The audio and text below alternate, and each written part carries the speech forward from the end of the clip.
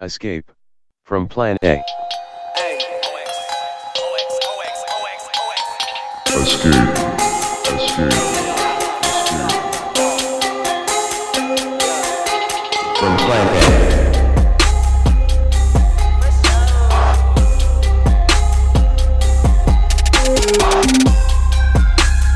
Hey listeners, welcome to another episode of Escape from Plan A. I'm your host, Chris, and I'm joined here today by Diana. Hey Diana. Hey everybody.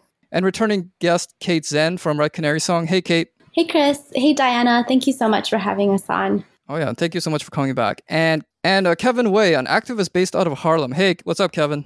Hey everyone, it's Kevin here. Hey, and I want to give you guys a chance to introduce yourselves to our audience. But before we do, just want to give everyone a little snippet of what this episode's about.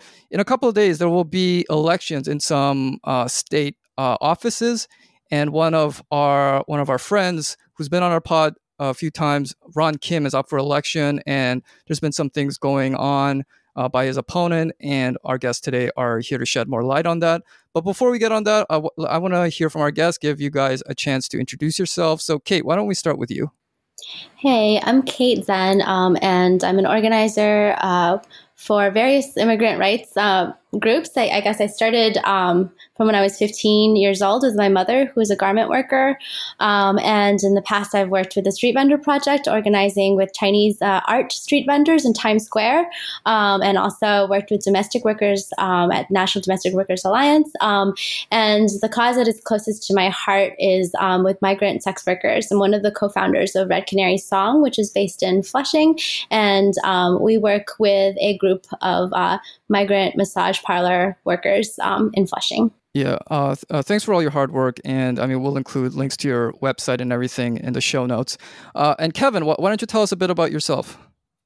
Hey everyone, I'm Kevin. I'm an advocate and activist based out of Harlem.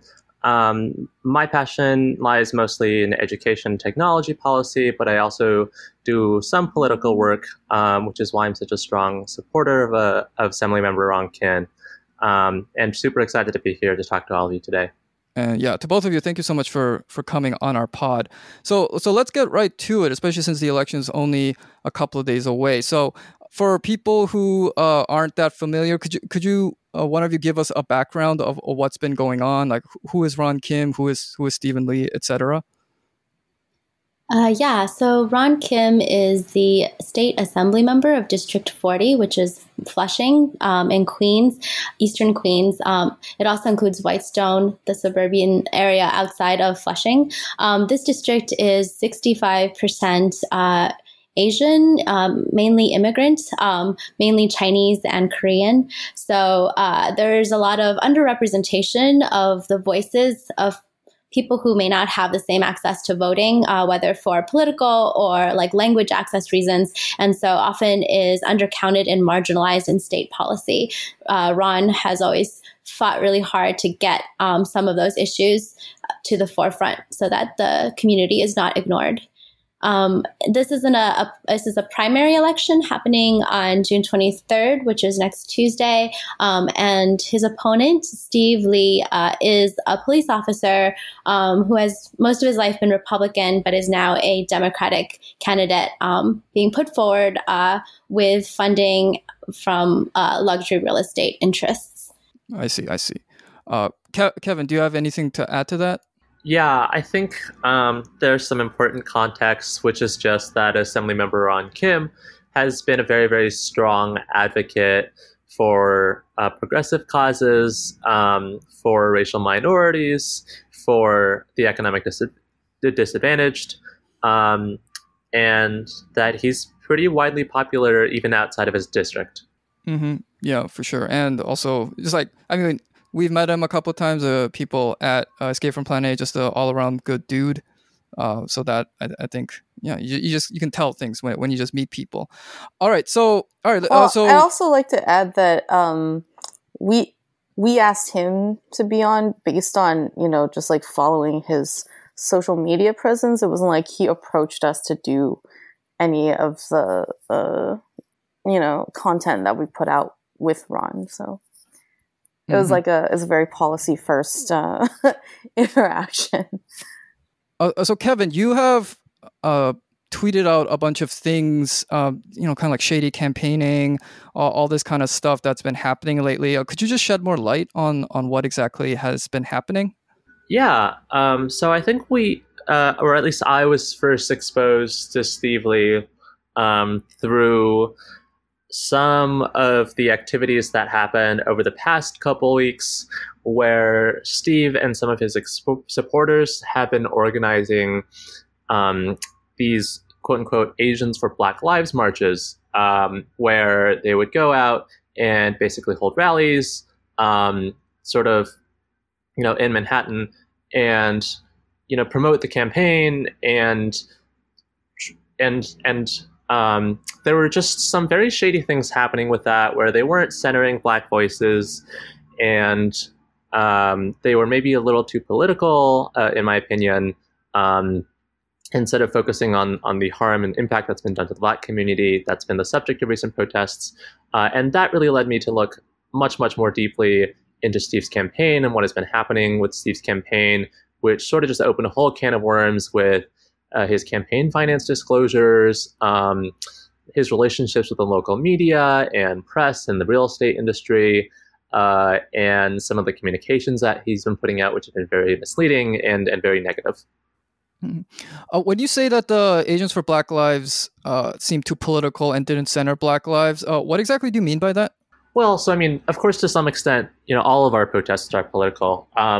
But I think what I've heard from firsthand witnesses is that, at the Asians for Black Lives protests, they didn't really talk about police brutality or about prison brutality or prison abolition or defunding NYPD, but rather they seemed much more focused on promoting Steve, and the event seemed a little more self-promotional than would have been appropriate otherwise. I see. And you said he is a former cop? He's a current cop, actually. Oh, okay. So he's a current cop. So he was he like posing himself as like a reformed cop or like a crusader from the inside cop? Like what was his angle?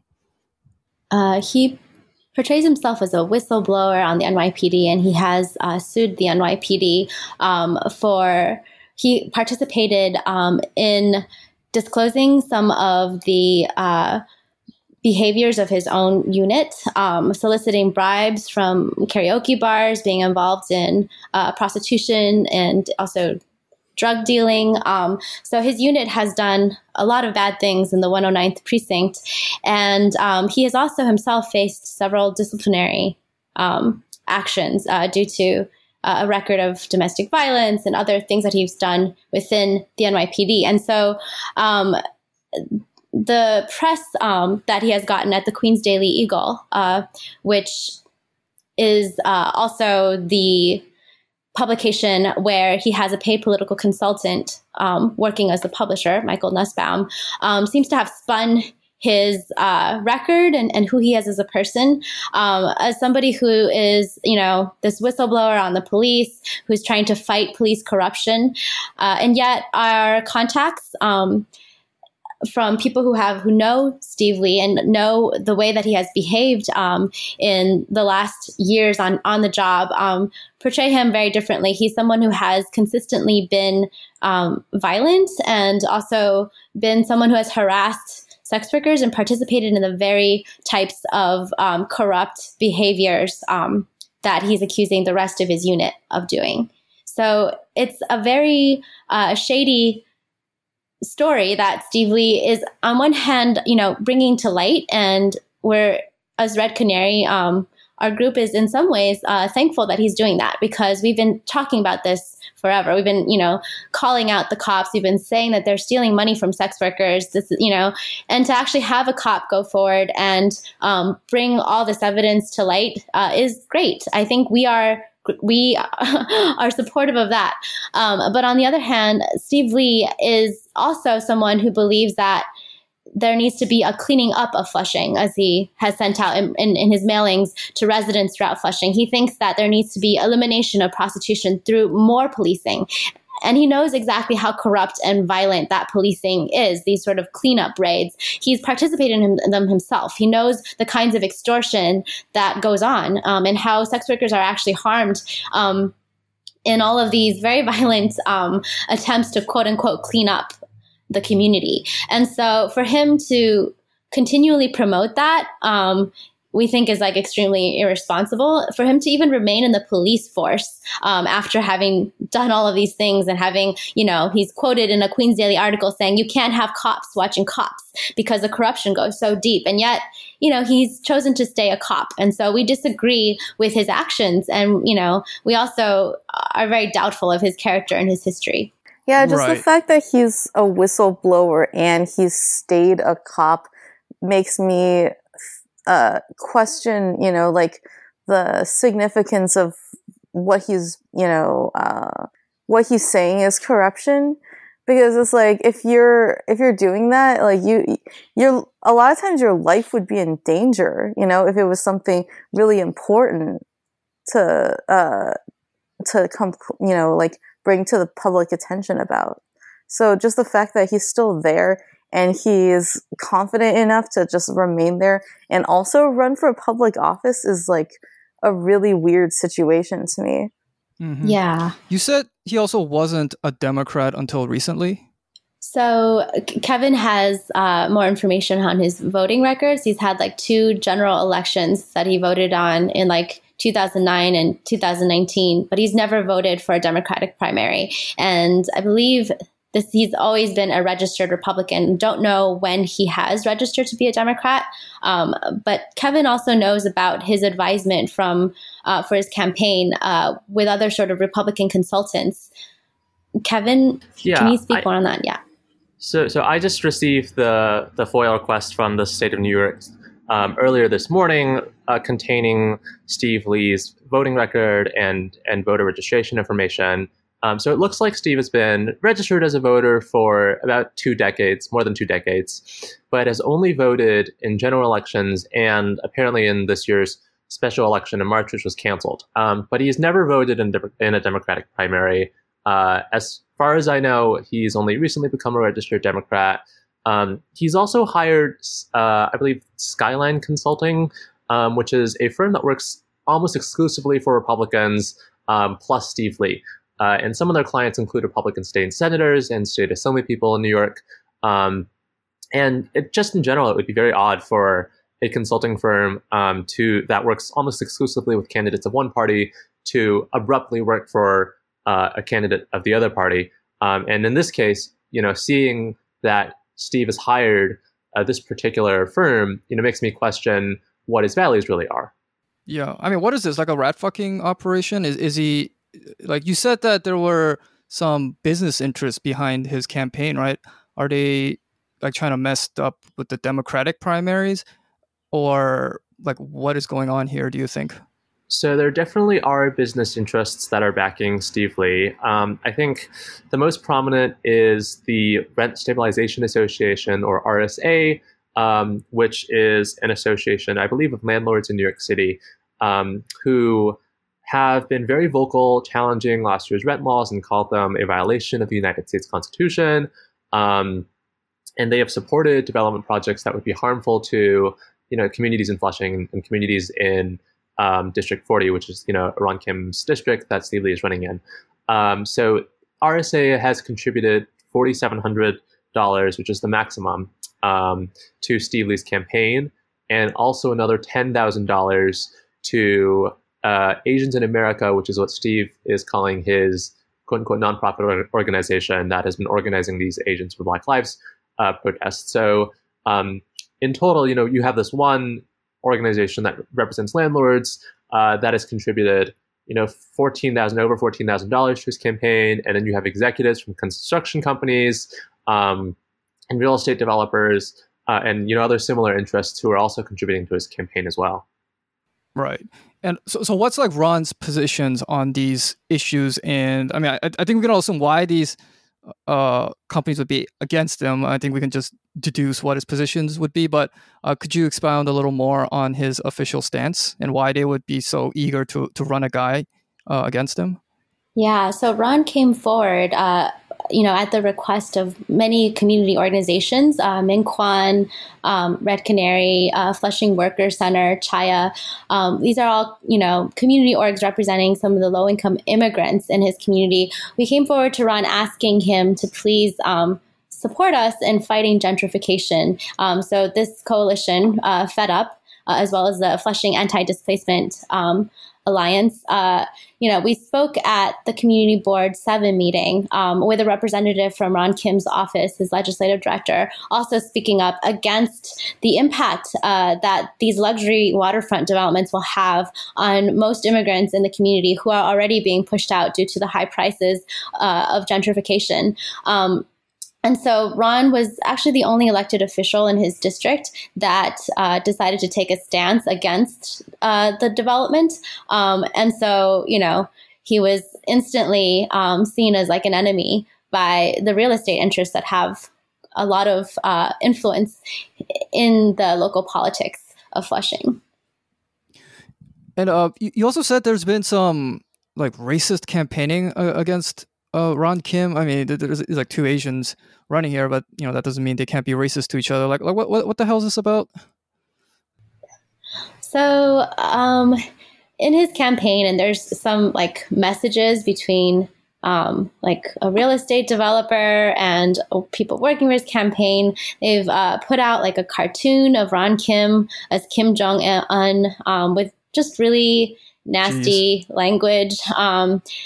And, in that exchange, they were saying, set up some, fake Twitter accounts so you can go and promote this. And of course, in the following days, we saw a bunch of fake Twitter accounts suddenly appear, promoting this cartoon, calling out Ron Kim. And they were, this was a campaign orchestrated by folks involved with this development, with real estate development. And so, these are the tactics that are condoned by his campaign team. And anyone else, would actually call that out. If that was exposed, you would imagine that Steve Lee would say, hey, this is not acceptable. This is not a tactic that can be used in a, political campaign, an honest political campaign. But he's made no such statement. And so, and people close to him are promoting this, which is just really dirty and shady. And this is not the only, shady thing he's been doing. He's also put out these flyers, these mailers that have the face of, Congresswoman Grace Meng and Councilman Peter Koo, both representatives of this district. And the mailers very much suggest that he's being endorsed by them, which is not true. So when, when we called out Grace and Peter and asked them, why they're endorsing Steve Lee, they both said that they didn't endorse him at all and never gave him permission to put their faces on these mailers. And yet, these mailers have actually had a pretty significant impact. So a lot of voters that were undecided saw these mailers, with other trusted candidates, Asian candidates, Chinese candidates in the district, and assumed that Steve Lee is actually being endorsed by him. So, that has lent him credibility with Chinese voters who are not familiar with the campaign and with Ron and Steve's histories. Mm-hmm. And has this boost in credibility been showing itself in, say, like poll numbers, or is it just like a general feeling you get from crowds or something? Yes, in the last month of phone banking, this has shown an uptick with undecided voters supporting Steve Lee. Yeah, I mean that's the problem with this kind of like shit, right? Because once it's out there, it's like if like a newspaper has a bad headline, they can retract it. But once people see it, especially if your intentions are to, shift public opinion, no one really cares about the retraction, or it gets many less eyeballs and stuff. So my question is, is Steve's intention to actually win the general election, or is he just trying to oust Ron so that the Republican candidate can win? And if so, who's on the other side of the ticket? Well, I mean, this is New York City, so I would say in most of these districts, it would be very difficult for a Republican to win, even if the Democrat weren't really trying. So I think we have to assume that Steve is trying to oust Ron and win the Democratic primary, which usually would mean that he would also win in the general election in November. I just had a question about the whole Kim Jong-un thing. So what's like the angle with that? Are they calling Ron a communist, or is it just pure racism? Like, hey, here's this like evil Asian man. Here's another evil Asian man. Like, they're both scary. Like, what was the angle? The communist thing is definitely in there, both in the cartoon and a lot of the mailers that call Ron a socialist. And so, yes, that angle is definitely there, and it's provocative for a lot of Chinese immigrants that are in this country. They tend to be really opposed to the Chinese Communist Party. And so, calling Ron a communist, saying that he has eliminated jobs by standing up against Amazon, saying that he has eliminated further like income to the community by standing up against real estate development. They're trying to portray Ron as an anti-business candidate, and also, yes, a communist, a socialist. Right. I have a question. How is that played out in Ron's district, the Amazon thing? So overall, it's been a really good choice. I mean, AOC announced the victory on this. Yeah. So, I mean, Amazon kind of pitched out to all of these different cities, demanding all kinds of like benefits from cities to have the honor of having them put their second headquarter in their city. And at the end of it, I think, people like Ron and other activists that really rose up. It was a huge coalition of activists and community members who are like, we don't want to sell out our community. Like, Amazon needs New York more than New York needs Amazon. And, as a result, like, the history has proven this to be true. I mean, Amazon has continued actually to basically build their second headquarter or part of their second headquarter in New York, regardless of not being given millions of dollars of benefits. CEO wanted his own like helicopter launch pad. There were a lot of things that were asked for that were just kind of ridiculous and also unnecessary. Like, Amazon benefits from being in New York City. They don't need to be spoon fed and treated like royalty. Like, in fact, they need to like be respectful of community, and like most of the jobs that were going to be offered were not going to be offered to the people who are like low income, who are, actually need more labor rights in the existing like Amazon factories. Like, all the jobs that are there might just bring more people from outside of the state to crowd out folks that are living in communities in Queens. And so overall, the decision that has been made is absolutely the right one, and the community has benefited from it. Well, that's good to hear. Then it makes me wonder why this like Steve guy is trying to make that into a liability when it seems like it's pretty popular with the people. I mean, hopefully it backfires, but maybe it feels like it's the only shot he's got. I don't know how informed the reading public of Chinese immigrants are. They do know that Amazon didn't end up putting their second headquarters in New York. And, I think at the time there was some pushback where people were, unsure if this is something that would have harmed their small businesses. There were some Chinese small business owners that said that they would have loved if they could have delivered food to the Amazon employees if the base opened up. There are also some people within the Chinese community that did support Amazon being in Queens. And so I think depending on, what kind of information folks are getting, and I think the Chinese community often gets really mixed news information, like from WeChat and from different, ethnic media sources. And so we're not actually sure. I think a lot of people may only see losing out Amazon officially, though unofficially we actually do have them back. They may see that as a loss. So. Oh, okay. So we have an anonymous source who has come forward and shown that he has records, NYPD disciplinary records for Steve Lee from December 13th of 2012, indicating that Steve had been disciplined for domestic violence against his wife at the time, now his ex-wife. He's remarried. So this is previous to all of this campaigning, and also previous to a lot of what was happening, with this lawsuit, his countersuing the NYPD for mistreating him after he whistleblown on the information that was leaked about his unit's activities in Flushing. So according to this source and to another one from 2018, Steve has a long track record of being abusive towards women in his life.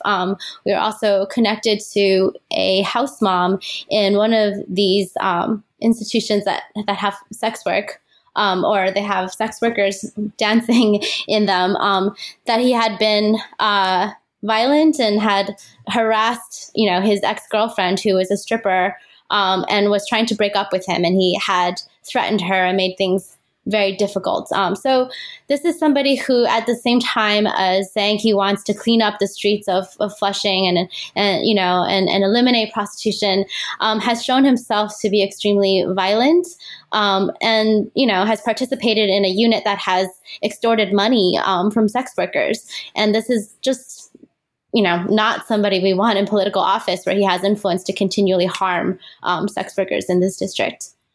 Has this campaign responded to any of these findings and, publishings and things like that? Not yet. He had a press conference on Thursday at 4 p.m. in front of the Flushing Library this past Thursday, where, because Chinese journalists were tipped off a little bit, they asked him questions that he, I think, was not prepared to be asked. So he did admit to accepting money from real estate. He admitted to participating in the extortion of his unit. So he admitted to things, I think, while he was also giving excuses for why he was doing that. I don't think they have an official response. What were those excuses? I don't have the exact language that was used, but he responded in a way that confirmed his involvement, even though the intention was to excuse his involvement. And I think this may be published in some of the Chinese newspapers that have come out since Thursday. So I can look for those articles, but I actually don't have a quote from him. I see. Okay. Kevin, I don't know if you have some more things to say about the kind of power mapping that happens when you put together all of the pieces here. You have, So just one quick note on that last bit about Steve Lee and sort of just like the narrative that he's been trying to build out, I think is very, that culturally, we have like a quote unquote like good cop, bad cop sort of ideal in the US. And Steve, I think, has very much been trying to position himself as, not like one of the other cops, as a quote unquote whistleblower. And it's very concerning to me that, while he's been doing all of this, there are people in the community who have been actively harmed by his actions and who are now, beginning to speak up. And we're seeing that, he's not a good cop after all. And he has been participating in some of the same actions that he's been accusing his unit of participating in. In terms of, I think, the power dynamic, well, I think that there are definitely ties between Steve and the real estate industry. And, we are also now seeing that some of the same donors who were behind the development project in Flushing, who donated to Steve, have also contributed to other politicians in Queens. And I think the one name that comes to mind is Donovan Richards, who is now a candidate for Queensborough president and who has just endorsed Steve Lee over sitting Assembly member Ron Kim, which is very highly unusual for an elected official to endorse a challenger to another incumbent elected official. And I think that might be indicative of some of the ties and the special interests behind Steve Lee and those other folks in Queens. Mm-hmm. Is this part of a whole coordinated effort? I'm going to guess that whatever forces are trying to oust Ron Kim are not just going to focus on him. Have you heard of Ron has friends and allies who are, think similar things as him. Have they been also facing these types of primary efforts? I'm actually really glad that you brought that up. Obviously it would be really difficult to prove that anything was coordinated, but certainly many of the progressive leaders who are members of the state assembly and members of the state senate here in New York are facing challengers from the right this year. So, obviously Ron Kim has a challenger, Assembly member Yunli Niu in Lower Manhattan, who represents Chinatown, who is actually the only Asian American woman in the New York State Assembly. also has a challenger who is, I think, largely backed by financial industry interests. There are other challengers from the right all across the city. I would add that also that we do have screenshots from a WeChat group chat of Steve Lee supporters that indicate that Assemblymember Neo's challengers also in that group chat of supporters of Steve Lee. So, potentially there could be some ties there, but, without some hard evidence, I don't want to make accusations that I can't prove. Oh, what's her name, the challenger down in Lower Manhattan? Grace Lee. Okay. Oh yeah, I remember seeing something about that on Twitter.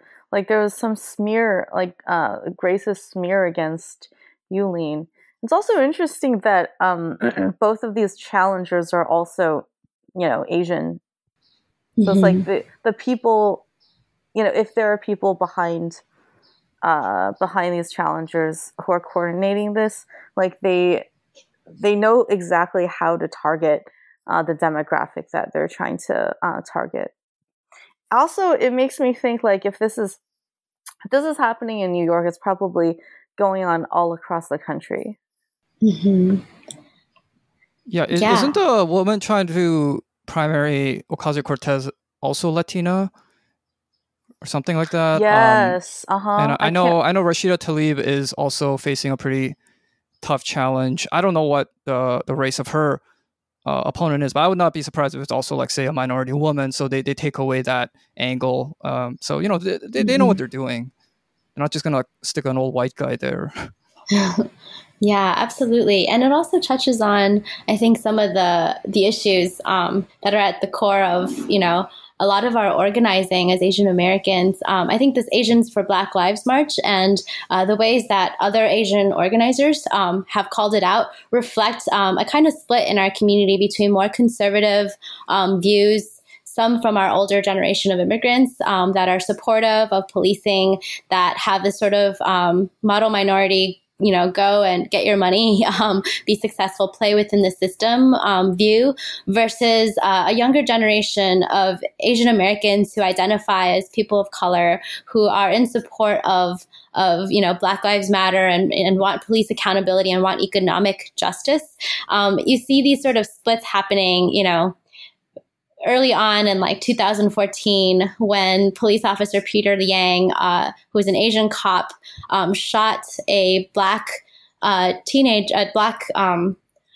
Gurley, who was a young person that had been killed by this Asian police officer. And most of the Asian community at the time actually came in support of Peter Liang, saying that he's the only officer that was ever called out for police brutality, that other white officers that have also killed Black people were not held accountable. So it was quote unquote racism to hold this Asian cop accountable. And there was only a few organizations, most notably CAV, and their leader at the time, the director, Kathy Dang, who stood up for Akai Gurley and said that as Asian Americans, like, we need to stand behind, our, Black allies, and also stand for like police accountability overall, like, and, going further than that, abolition of forces that are actually quite destructive to the lives of people in our communities. And so I think this split is highlighted again in this moment. And of course, Black Lives Matter in 2020 looks very different than Black Lives Matter in 2014. Now we have banks putting it on their banners on their windows, and you have mayors painting it on the streets. It's a different moment, and you have more Asian American groups willing to stand, at least like rhetorically, by the mantra of Black Lives Matter. But when it comes to these moments where we really have to decide, like, what do we mean by that? Do we mean police reform by, having this good cop who actually has a terrible record claiming to be cleaning up corruption? Or are we actually going to listen to the organizers of the Black Lives Matter movement and calling for defunding police? Like, this is where that actual litmus test is actually, like, that's where we have to really a lot of Asian American organizations are called to really like prove where they stand. And you can really only stand on one side or the other. Are you genuinely looking for social justice? Are you genuinely going to center the issues that are happening to Black people across the country? And not only Black people, but also Asian immigrants, especially the most marginalized folks like sex workers in Flushing?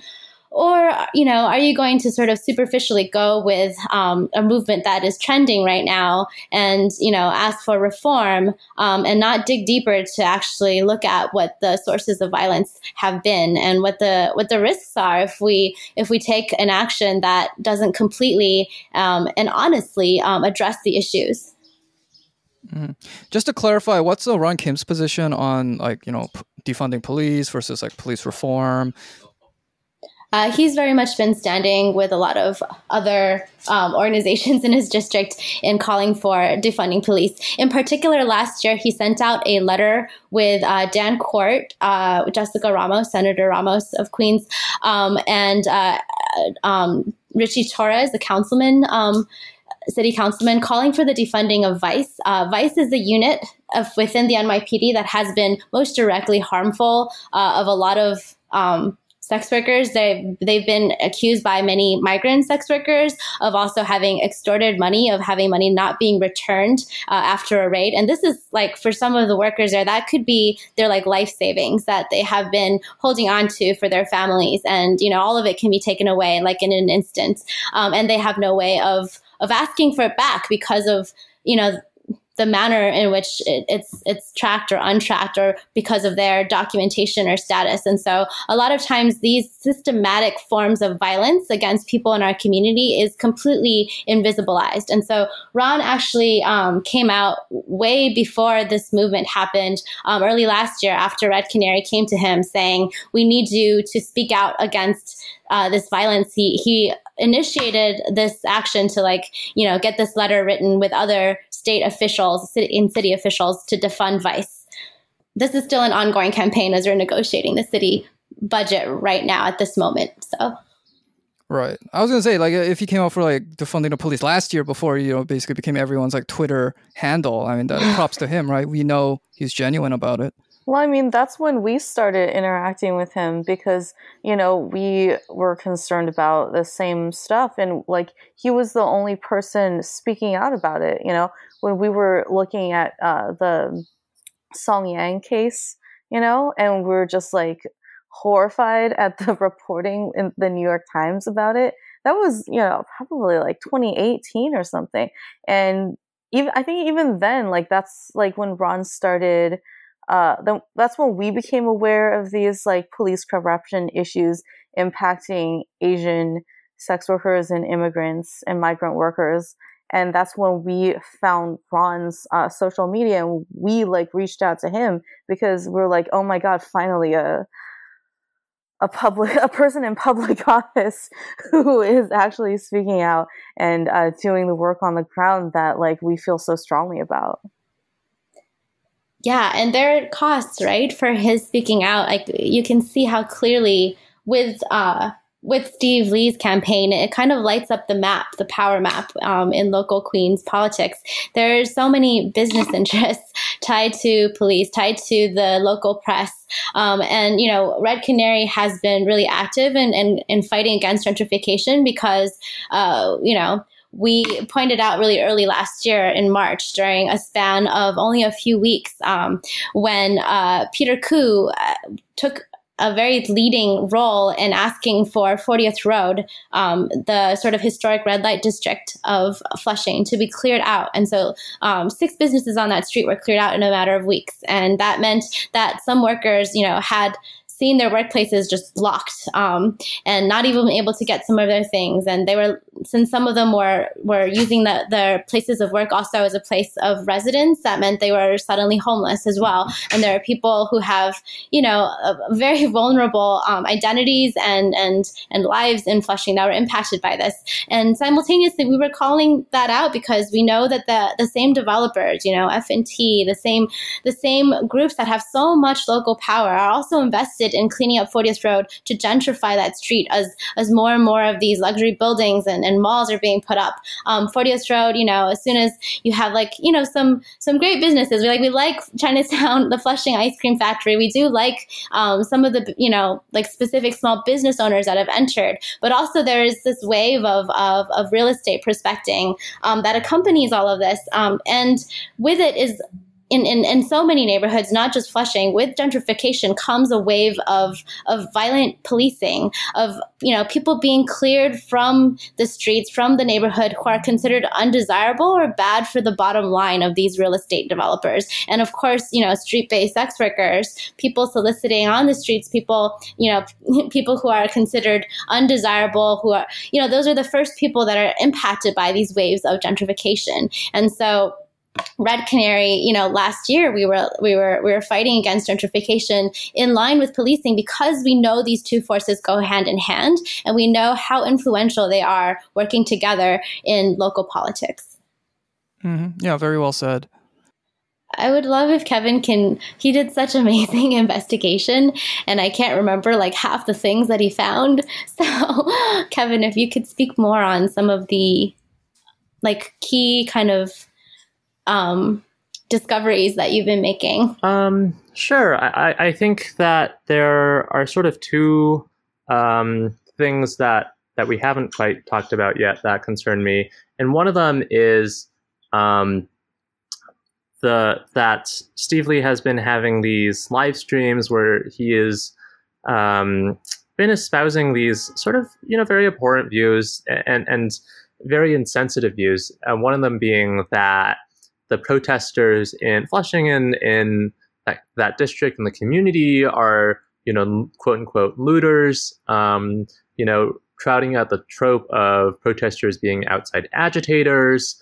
And he's also, spoken out about abortion, against abortion, I think extensively in one of his videos. So I think, that those are things that we really should find unacceptable. And, one other thing is that in a lot of his campaign finance filings, there have just been some very questionable line items. So, for instance, one of them is the fact that Steve Lee filed a number of quote-unquote staff dinners back in January, but didn't hire or pay any staff or consultants in the same filing period, which really leaves you wondering, what were those dinners for? Is he eating out on his donor's dime and billing it to the campaign? That, really doesn't seem like something that you would expect of a public official. And it isn't something that you would expect from a candidate who is running an honest campaign. And other things in his filings as well, such as, he's been paying for things, looks like on his own credit card and then getting reimbursed in the campaign. But, those line items don't really add up. So there's just, a lot of very questionable activities surrounding the campaign, I think, in general. Yeah, and speaking of outside agitators, Whitney Hu, a Brooklyn-based community organizer, was the first to call out Steve Lee and call out the Asians for Black Lives March. It's a march that is, led by two Los Angeles-based actors who are, by, all meanings of the word, kind of outside agitators. It's a march that didn't really meaningfully involve a lot of the community organizations that have long fought alongside, Black and brown organizations for police accountability. And it kind of just sprung up on Facebook, managed to actually get a really big following of people through Facebook who had the energy and wanted to show as Asian Americans that they were in solidarity with Black lives. So they managed to actually organize, a rather big march. I think, 2,000 people showed up. Without discrediting those people and the energy that brought everyone as activists forward, I think it's important to honor that energy and really for whatever reasons people came out, it's probably a good reason. And, it's great that people are showing their solidarity in this way. I think it was really manipulative of their campaign to take that energy and that, real desire to, as Asian Americans, to be in solidarity with Black Lives Matter, to manipulate that into a campaign event for Steve Lee. What do you mean they were Los Angeles-based actors? They were actors hired to play activists? Because I've seen some things like that happening. I don't think in other that cities he's where it's hired actors to play activists. I think that Steve just has some actors, who are supporters in his camp who have been behind this organization that he's started to run these protests. But I do think that, Kate, you've really hit the nail on the head there when you say manipulative, and that really is the word that describes so much of what is happening in Steve's campaign.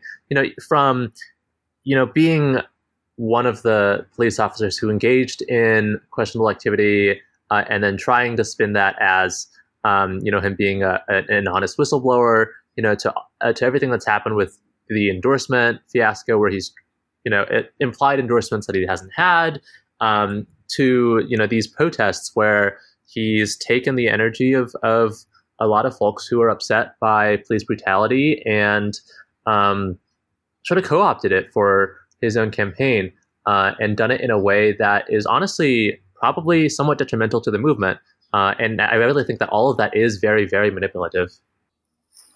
I mean, he's also complicit in this broader manipulation done by these real estate investors. They're kind of using Steve's identity and the movement itself to appeal to these immigrant communities such that they'll vote against their own interests. Do you have recommendations for what our listeners can do to support your community? Because we have listeners all across the country and internationally, but they have similar interests as yours, and also in their own communities. So what are some actionable steps that either they can take now to try to raise awareness of this election for you guys, or to kind of mobilize within their own communities? I think, Dana, you bring up a really good point by saying that Steve himself is also in some ways being manipulated, right? He's part of a much bigger and more powerful system of power brokering in the community. And, he in some ways was chosen because the community has particular whorephobia and social attitudes against sex workers, that this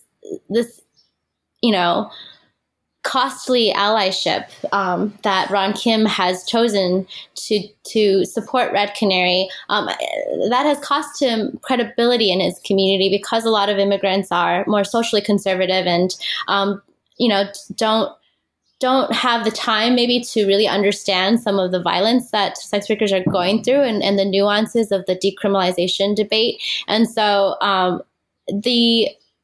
the opinion of a lot of people in the Flushing community, and this is experienced by some of the street workers, who say that as they walk on the street, sometimes neighbors will spit on them as they're trying to walk through their own neighborhood.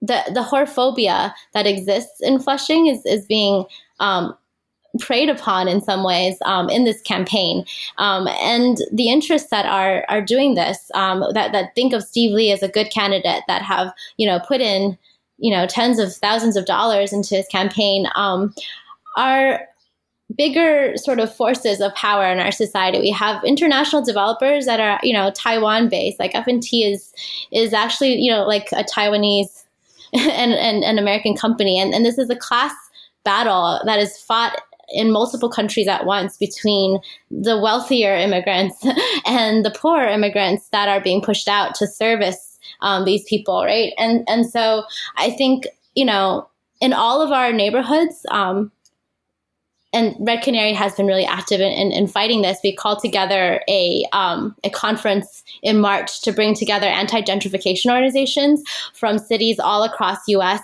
And in Canada. These are all Chinatown-based tenant groups and anti-gentrification community groups that we brought together because we're at a moment where we're at a kind of crossroads where we have to decide, what does real estate mean to us? What is housing to us? Is it a commodity for sale? Is it, is it a human right?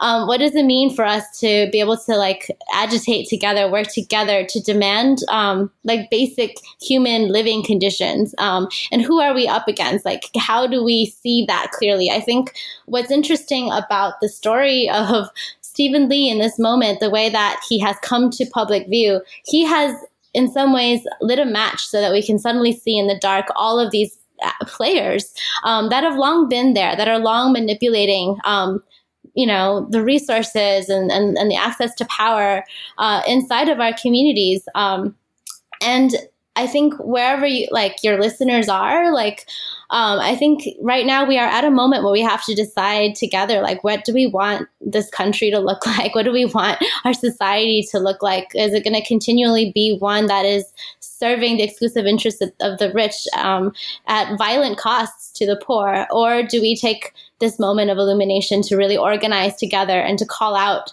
and fight back, even when it's really hard to do so, even when it's costly to take a stand? And I think Ron, in many ways, embodies some of these costs and some of these conflicts. On one hand, he wants to represent his immigrant community that has called him out for standing up for sex workers because that disagrees with their social values. And he sees the political cost that sometimes has for him. And on the other hand, he's standing up with these community organizations like Minkwon, like Chaya, like Red Canary Song, that are saying, no, like gentrification is harming us. Gentrification is in fact like killing us, killing sex workers like Song Yang on 40th Road. And, there's a political cost to him not taking the party line, not obeying what all the politicians are supposed to be doing, and taking a stance against it. There's going to be a cost to all of us, I think, in choosing to take a stand rather than going with the status quo, and standing for BLM rather than, just making money and keeping our heads down. These choices are made easier when we all do it together, when we see the solidarity that is possible, and know that when we work together, there is power in that. Even when as individuals, there's a huge cost and we become punished for the actions that we take. Yeah, definitely. Like if it's easy, it would have already been done already, right? And it's always easy to look back in history and be like, oh yeah, I would have done that at the time. But hey, you've had the benefit of history to make its judgment. So, when you're actually in the present, what are you going to do, right? Yeah. We hope your listeners will speak about sex worker rights in a more enlightened way, especially with elders in the community, with immigrants, in our own, ethnic presses and in our own neighborhoods. I think these conversations that trigger social change really often happen like person by person. And so we really hope that, your listeners will think about some of these issues and talk to their family members about it. Yeah, for sure. And just for the coming election on Tuesday, if anybody has relatives, friends of relatives in Flushing or in New York in general, please share this content. And we also have an article that's also coming out today on this on the same issue. So do what you can wherever you can, please. Thank you, Diana. Thank you, Chris. Thank you so much, Kevin. I think that's a great way to end this pod on a strong, hopeful note, telling people that the power is within your hands. If there could be a Red Canary Song near where you live, and if there isn't, go create one. What's stopping you? So I just want to say thank you again, and for our listeners, please tune in soon again. We'll have another episode. And Kate and Kevin, thank you so much for joining us. We'll hope to see you again real soon. Thank you so much, Chris and Diana, for putting this together. All right. Hey, thanks, everyone. Have a great day. Take care. Right. Okay. Later, all. Bye.